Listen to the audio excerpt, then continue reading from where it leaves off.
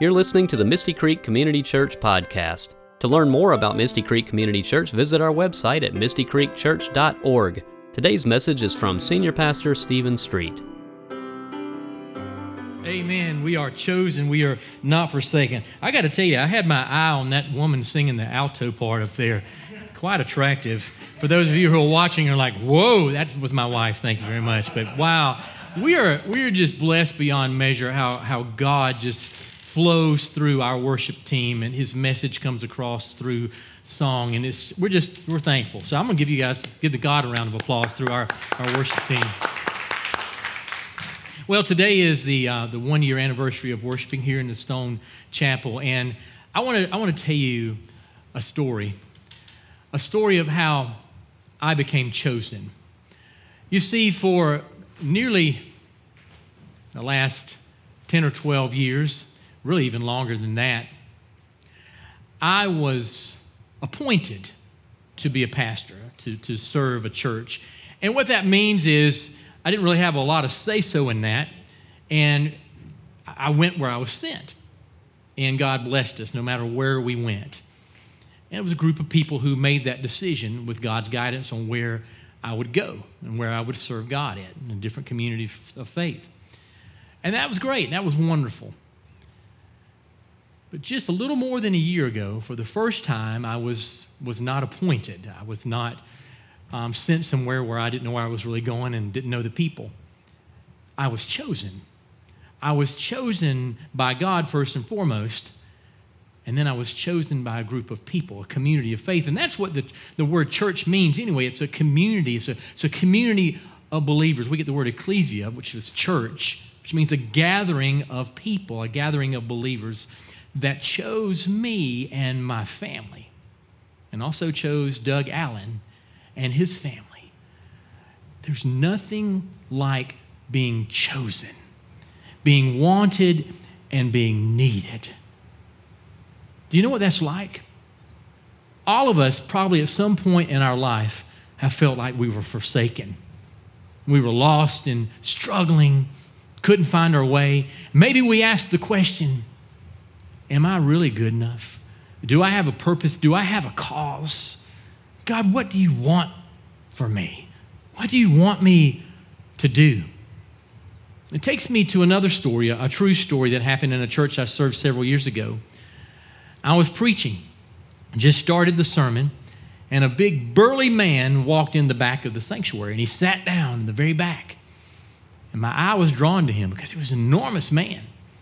And that Sunday, I preached a sermon about being good enough and about God's grace and about Him loving us no matter what we've done, no matter who we are and where we come from. And I wanted to speak to that man after the service was over, but he was out. He was gone. Nowhere to be found. But lucky for me, he left a visitor's card, and I read that card and it had his name on it and his cell phone number, and he had checked on that card that he wanted to know more about the church, and he also wanted to know more about the Christian faith. Well, every pastor loves that. So right after lunch, I called him on that cell phone number, and he picked up the phone, and I introduced myself, told him who I was, and he said, well, thank you for calling. That was a powerful message today. Really like your church. And I said, yeah, well, I noticed that you checked, you wanted to know more information about the church and that you wanted to know more about the Christian faith. And he said, yeah, I kind of jumped the gun on that. It felt good while I was there, but I had some time to think about it, and I'm just not ready right now. And I just appreciate it if you would drop it. Just don't contact me anymore. And man, my heart sank. And I respected him. He was a big old burly guy, and I was on the phone with him. I said, okay, but I want you to know I'm going to continue to pray for me. And he said, whatever. Oh, man, this guy's stubborn. Well, a couple of days went by, and his face and his name would not get out of my heart. God kept putting His face and name right there in front of me. God said, call him again. Well, I don't want to bother this guy, so I said, I'll text him. Maybe he doesn't text, but I'll text anyway. So I texted him, and I said, hey, this is Pastor Steve, and I know what you said and everything, but I just want you to know God's placed you on my heart today, and I really want to talk to you some more and pray with you. I care about you and just want to get to know you. And he responded right back. Like I said before, I don't want to be bothered. Please don't contact me anymore. I thought, well, there you go, Lord. I've tried. I did everything I could, so I need to move on. A couple of days pass. Sure enough, the guy's name and his face, they just keep coming up in my sight and in my heart. And God is telling me, call him again. You don't understand, God. Yes, I do. I do understand. Call him. I reluctantly picked up the phone, and the answer machine picked up. He didn't pick up. I was like, thank you, God. And I left a message. I said, hey, it's Pastor Stephen again. I know at this point I'm harassing you. I know I'm bothering you. But I got to tell you this. This is the love of God pursuing you, and I can't stop. Please call me back. I left it at that. Within 30 minutes, he called me back. He said, okay, Pastor, what do you want to say? I said, oh, thank you. I said, again, I know I'm bothering you. I know I'm getting on your last nerve, but I want you to know that God keeps placing it in my heart. And God's love is not going to stop pursuing you, and he's pursuing you through me. So I'm just a spokesperson for him. I want you to know that. And God wants you to know that he loves you, and that no matter what you've done, your past failures, whatever it is, that he cares for you and that you are good enough.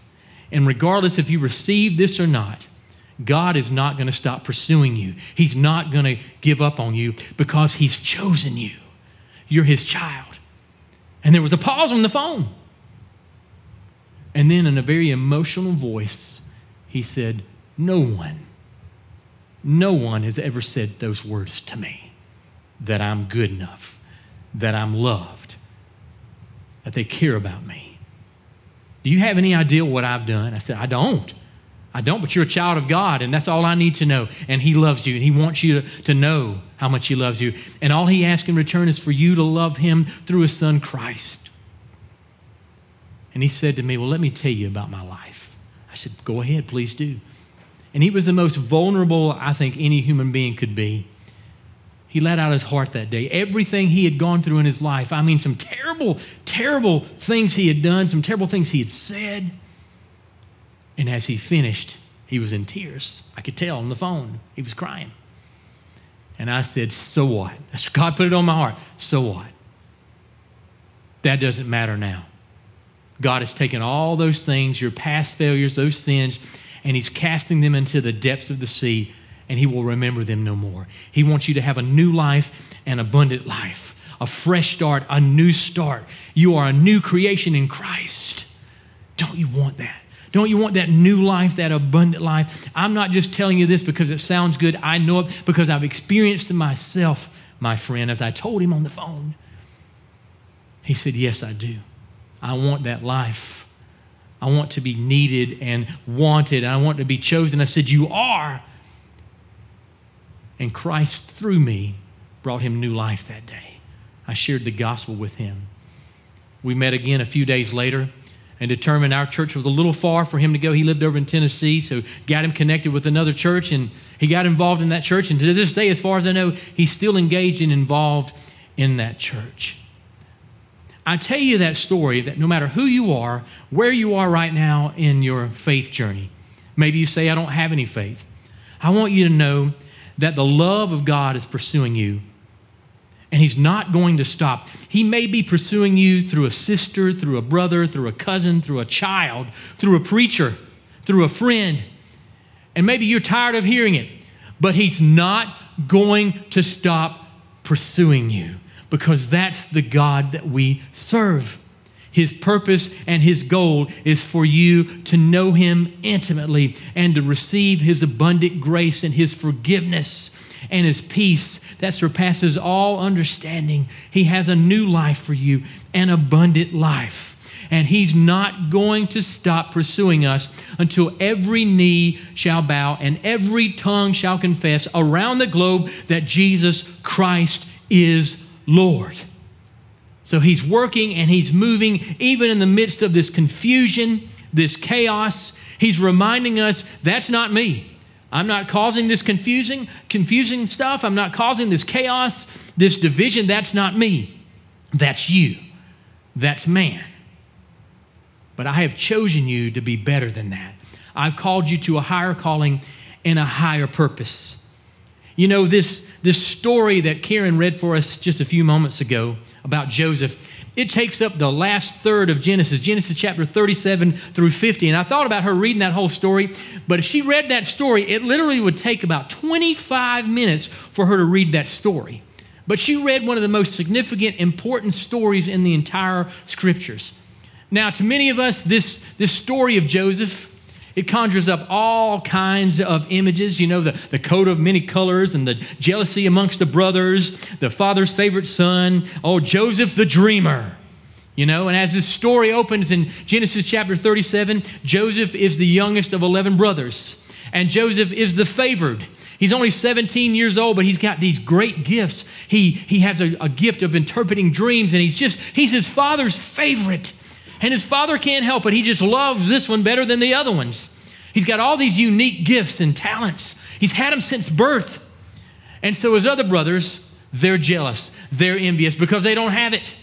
In fact, these brothers plot a terrible, terrible story against their brother to sell him in slavery. Now, this isn't the story that helps us brush up on family values. In fact, we might wonder why Jacob and Rachel don't handle this situation better. After all, surely they know that brothers can be divisive. Jacob and Esau, they began fighting before they were even born. Why doesn't Jacob pay more attention to what's happening to his own family? Has anyone ever said that to you? You're telling everybody else how to raise their kids and what to do, and yet you're not paying attention to your own family and what you need to be doing with them. You're helping everybody else, but you're neglecting your own child or your own spouse or your own parents or your own in-laws because you're so concerned about everybody else. The people that you love the most usually get the least and the worst of you. Isn't that interesting? We find that in our families. We find that we appreciate least those we love the most. We figure, well, they know we love them. And so we take them for granted, don't we? Well, now's the time for us to wake up and realize that those right around us, we should be loving them and supporting them and encouraging them no matter what, and constantly pursuing them as God pursues us. You've got people in your own family, under your own roof, that you're struggling with. People that are struggling with the faith. It could be a sibling, it could be a daughter, it could be a son, it could be an aunt, it could be an uncle, it could be a cousin. And God is saying, don't you give up on them. You need to take care of your household, and your household is not just the people that live behind your doors. It's bigger than that. And so I want to encourage you to do that. So Jacob and Rachel, they're really not doing a great job on rearing their children at this point. So Jacob, he's the favorite. He's the child that, everybody wants and wants their children to be like. Jacob, like his father Isaac, doesn't see what's unfolding beneath his eyes. His son is sold into slavery by his brothers. The deal is sealed, and with Joseph's coat still dripping with goat's blood, Joseph becomes a slave in Egypt. In Egypt, Joseph matures. He becomes a different person, and he rises to prominence, but he doesn't begin that way. He starts out as a slave. He starts out being abused. It's not a good life for him, but he rises to prominence, becoming the Pharaoh's prime minister and one of the most powerful people on the planet. And who would have thought Joseph would gain such a status like this? And who would have thought that he and his brothers would meet again? Yet we see in the story that Karen read today, they met again. This famine is spreading across the land. Joseph's brothers, they come to Egypt. They're seeking relief because of Joseph's advice. Egypt is one of the few places that food can be found. So he has wisdom with logistics and how to store food and all that. So there's food there in Egypt. When the brothers arrive, they don't recognize Joseph. I mean, he looks like an Egyptian now, man. He's got all the garb on. He's wearing all the jewelry. He's looking fine, and he's powerful. Joseph was merely a 17-year-old boy when they betrayed him. And now he's an adult. He's wearing clothing of nobility. He's shining. Joseph recognizes them, but they don't recognize him. Now comes one of the most dramatic scenes in the entire Bible. This is where you want to really listen and hold on. Joseph instructs his brothers to fetch their father Jacob, who's nearing death. Joseph wants to see his father one last time, and he also requires the youngest son Benjamin to stay behind while the other brothers go back to Canaan. It's a tense situation. In time, though, with all the family gathered, there's a reunion. Then Jacob dies. And the brothers fear that with Jacob gone, Joseph is going to take his revenge. But Joseph offers forgiveness instead. Rather than revenge, he offers mercy. In fact, there are tears streaming down his face. Joseph cries, the brothers cry, everyone cries, tears of reconciliation. Joseph expresses the grace of the moment. Do not be afraid. Am I in the place of God? Even though you intended to do me harm, God intended it for good, in order to preserve a numerous people as he's doing today. Even though the brothers intended him harm, God intended good. This is certainly not to say that God intended for Joseph to be treated inhumanely or that God intended for the brothers to plot murder. The glorious point here is that there is nothing beyond God's redemptive power of grace. Nothing. This grace makes us good enough even when we have failed. Do you hear that? This big burly football player thought he had failed, that he was not good enough. But God's grace makes us good enough even though we think we failed, even though we feel like we're still paralyzed by all these past failures, all this stuff that's going on. You know what I'm saying? His grace is always good enough. That makes you good enough. Now this story, we're going to get theological on you real quick here. This story resists the notion of God's providence. Joseph's encounter with God is real, but it's elusive. God remains in the shadows behind the scenes, working toward the possible end, the best possible end. This story transcends national boundaries. It's grounded not in party affiliation or denominational heritage or national identity, but in God's goodness toward creation. Ultimately, nothing can prevent God's goodness from being fulfilled. Nothing can. Nothing can prevent God's goodness from being fulfilled. This story reminds us, and now hear me, church, this story reminds us that God isn't finished with us yet. That's good news. In a world becoming fragmented through racism and war, in a nation becoming fractured by violence and poverty and drugs and all sorts of addictions, the promise of God's goodness remains steadfast. Despite our worst intentions as a world to push God away and say we don't have a need for God, we got this, we can do this on our own, God redeems anyway. God can take the fragile pieces of our lives and weave them into a new creation, working behind the scenes to shape a whole new future. And He's working. He's working right now. You may not see Him working. You're blind if you don't see Him, because He is working, ladies and gentlemen. He is moving in a mighty, abundant way. He's weaving a whole new future. That future brings redemption, the hope of forgiveness, acceptance, and freedom. Jesus is prophet, priest, and king. In Him, we have a new record, regeneration, freedom, the Holy Spirit, a new power, a new heaven, and a new earth. Listen to me. Things aren't the way they're supposed to be right now. We're in this strange interim time, like a halftime or something, a really long halftime. Jesus is going to return, and He's going to make all things new. Between now and then, we've got a foretaste and an appetizer. You know, when you go out to eat, you always like to get your appetizer. If you're like me, you got a coupon for your appetizer. I always have a coupon for the appetizer, because that saves you like anywhere from $5 to $10 right there. And if you get water, that saves you $2.69 a person on a drink. So there you go. There's your, Clark Howard today. But think about that just for a moment. We're in this interim time, and God's given us a taste. He's given us an appetizer for what's to come. Life may seem like it's fleeting, but there is a real hope. We have the promise of a future hope for tomorrow. The kingdom has come. You've been delivered from the penalty of sin. The kingdom is coming again, and you're being delivered from sin's domineering power. There will be no evil. There will be no suffering, no pain, no injustice, no death, no COVID. No, humanity will rule over God's creation with joy. He will empower them and equip them to rule over his creation with joy. And those are the people who feel like they're wounded and hurt and not good enough. Those are the people that he will breathe his life into, his spirit into, and help them make a way when there seems to be no way. And they will rule his creation with his power.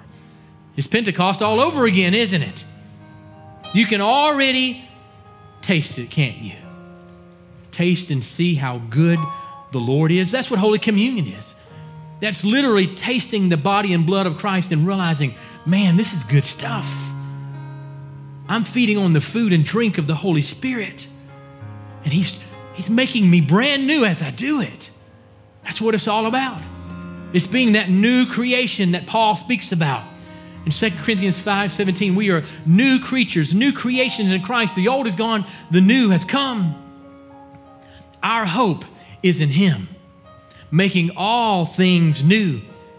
And He's going to do it. He's doing it right now. Don't give up. Don't lose hope, because He's doing it. He's working. He's making a way right now. He's making us new every day. The more in touch and in tune you are with the Spirit, the more you're going to realize that reality. And you're going to realize, I don't live this life for me. I don't live this life for me, but I live this life for Jesus Christ. And He continues to pursue everyone with His love through me. That's an honor, ladies and gentlemen, that He's given us, that He's bestowed upon us. So whether it's you making sandwiches and putting together lunch bags, or giving a donation to help a child have a life-saving surgery, or to pay for hot dogs or really nice hot dog buns, whatever it is, everything that you do, it adds up to kingdom building. You're paving the way, you're making a way for Jesus' return to come to this earth, when every single living, breathing human being will profess Christ as Savior. That's what He's waiting for. That's what He's waiting for. He's waiting on you to do your job, your calling, to make disciples, to love God, love people, and make disciples. It's the Great Commission and the Great Commandment. We don't vote on those things, do we? We just do it. That's what He's called us to do. Our hope is in Him making all things new. Being confident of this very thing, that which He began in us, a good work He began in us, He's going to be faithful to complete that good work through us by the power of Christ and the Holy Spirit. Let me say this before we start Holy Communion. God desires transformation of this entire world, not just one country, one nation, but the entire world.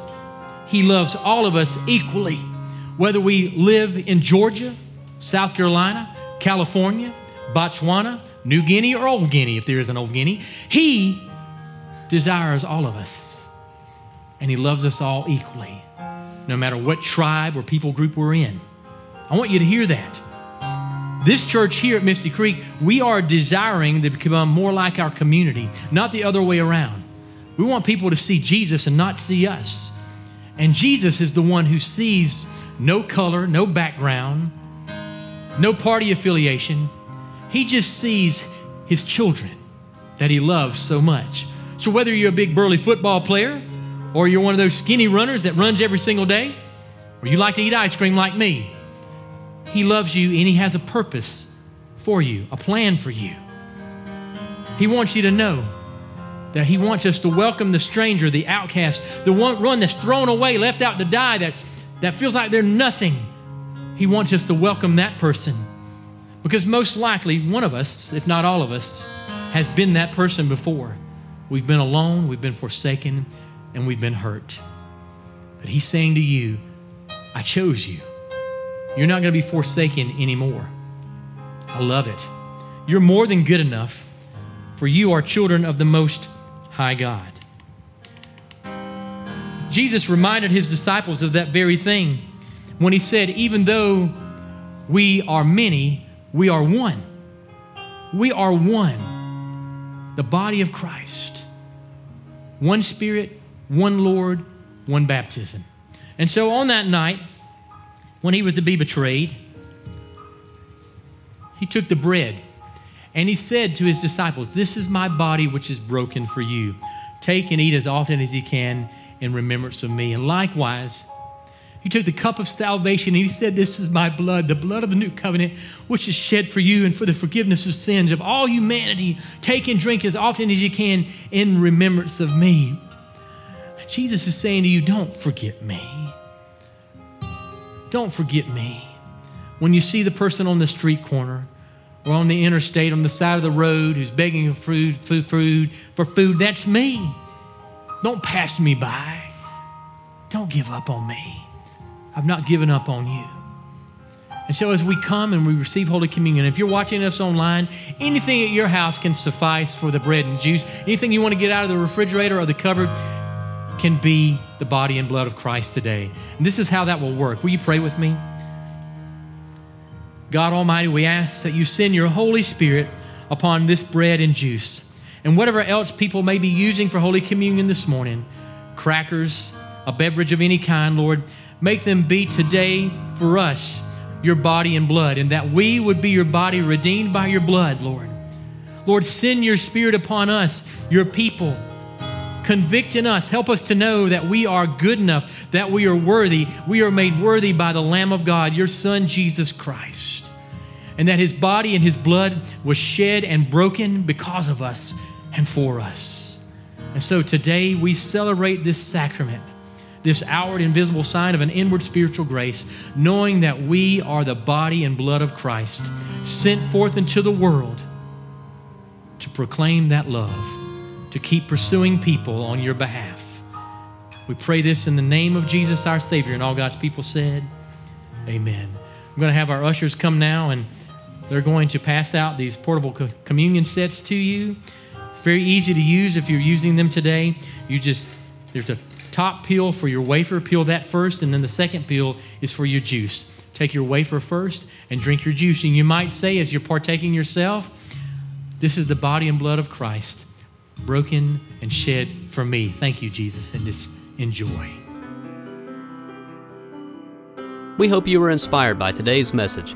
For more sermons from Misty Creek Community Church, be sure to subscribe on iTunes, Spotify, or wherever you like to stream your podcasts. You can also watch videos of our sermons and complete services on the Misty Creek Community Church YouTube channel. And while you're there, be sure to like, subscribe, and hit the notification bell. For more information about our church, including our mission, location, service times, and more, visit our website at mistycreekchurch.org. God bless you, and thank you for listening.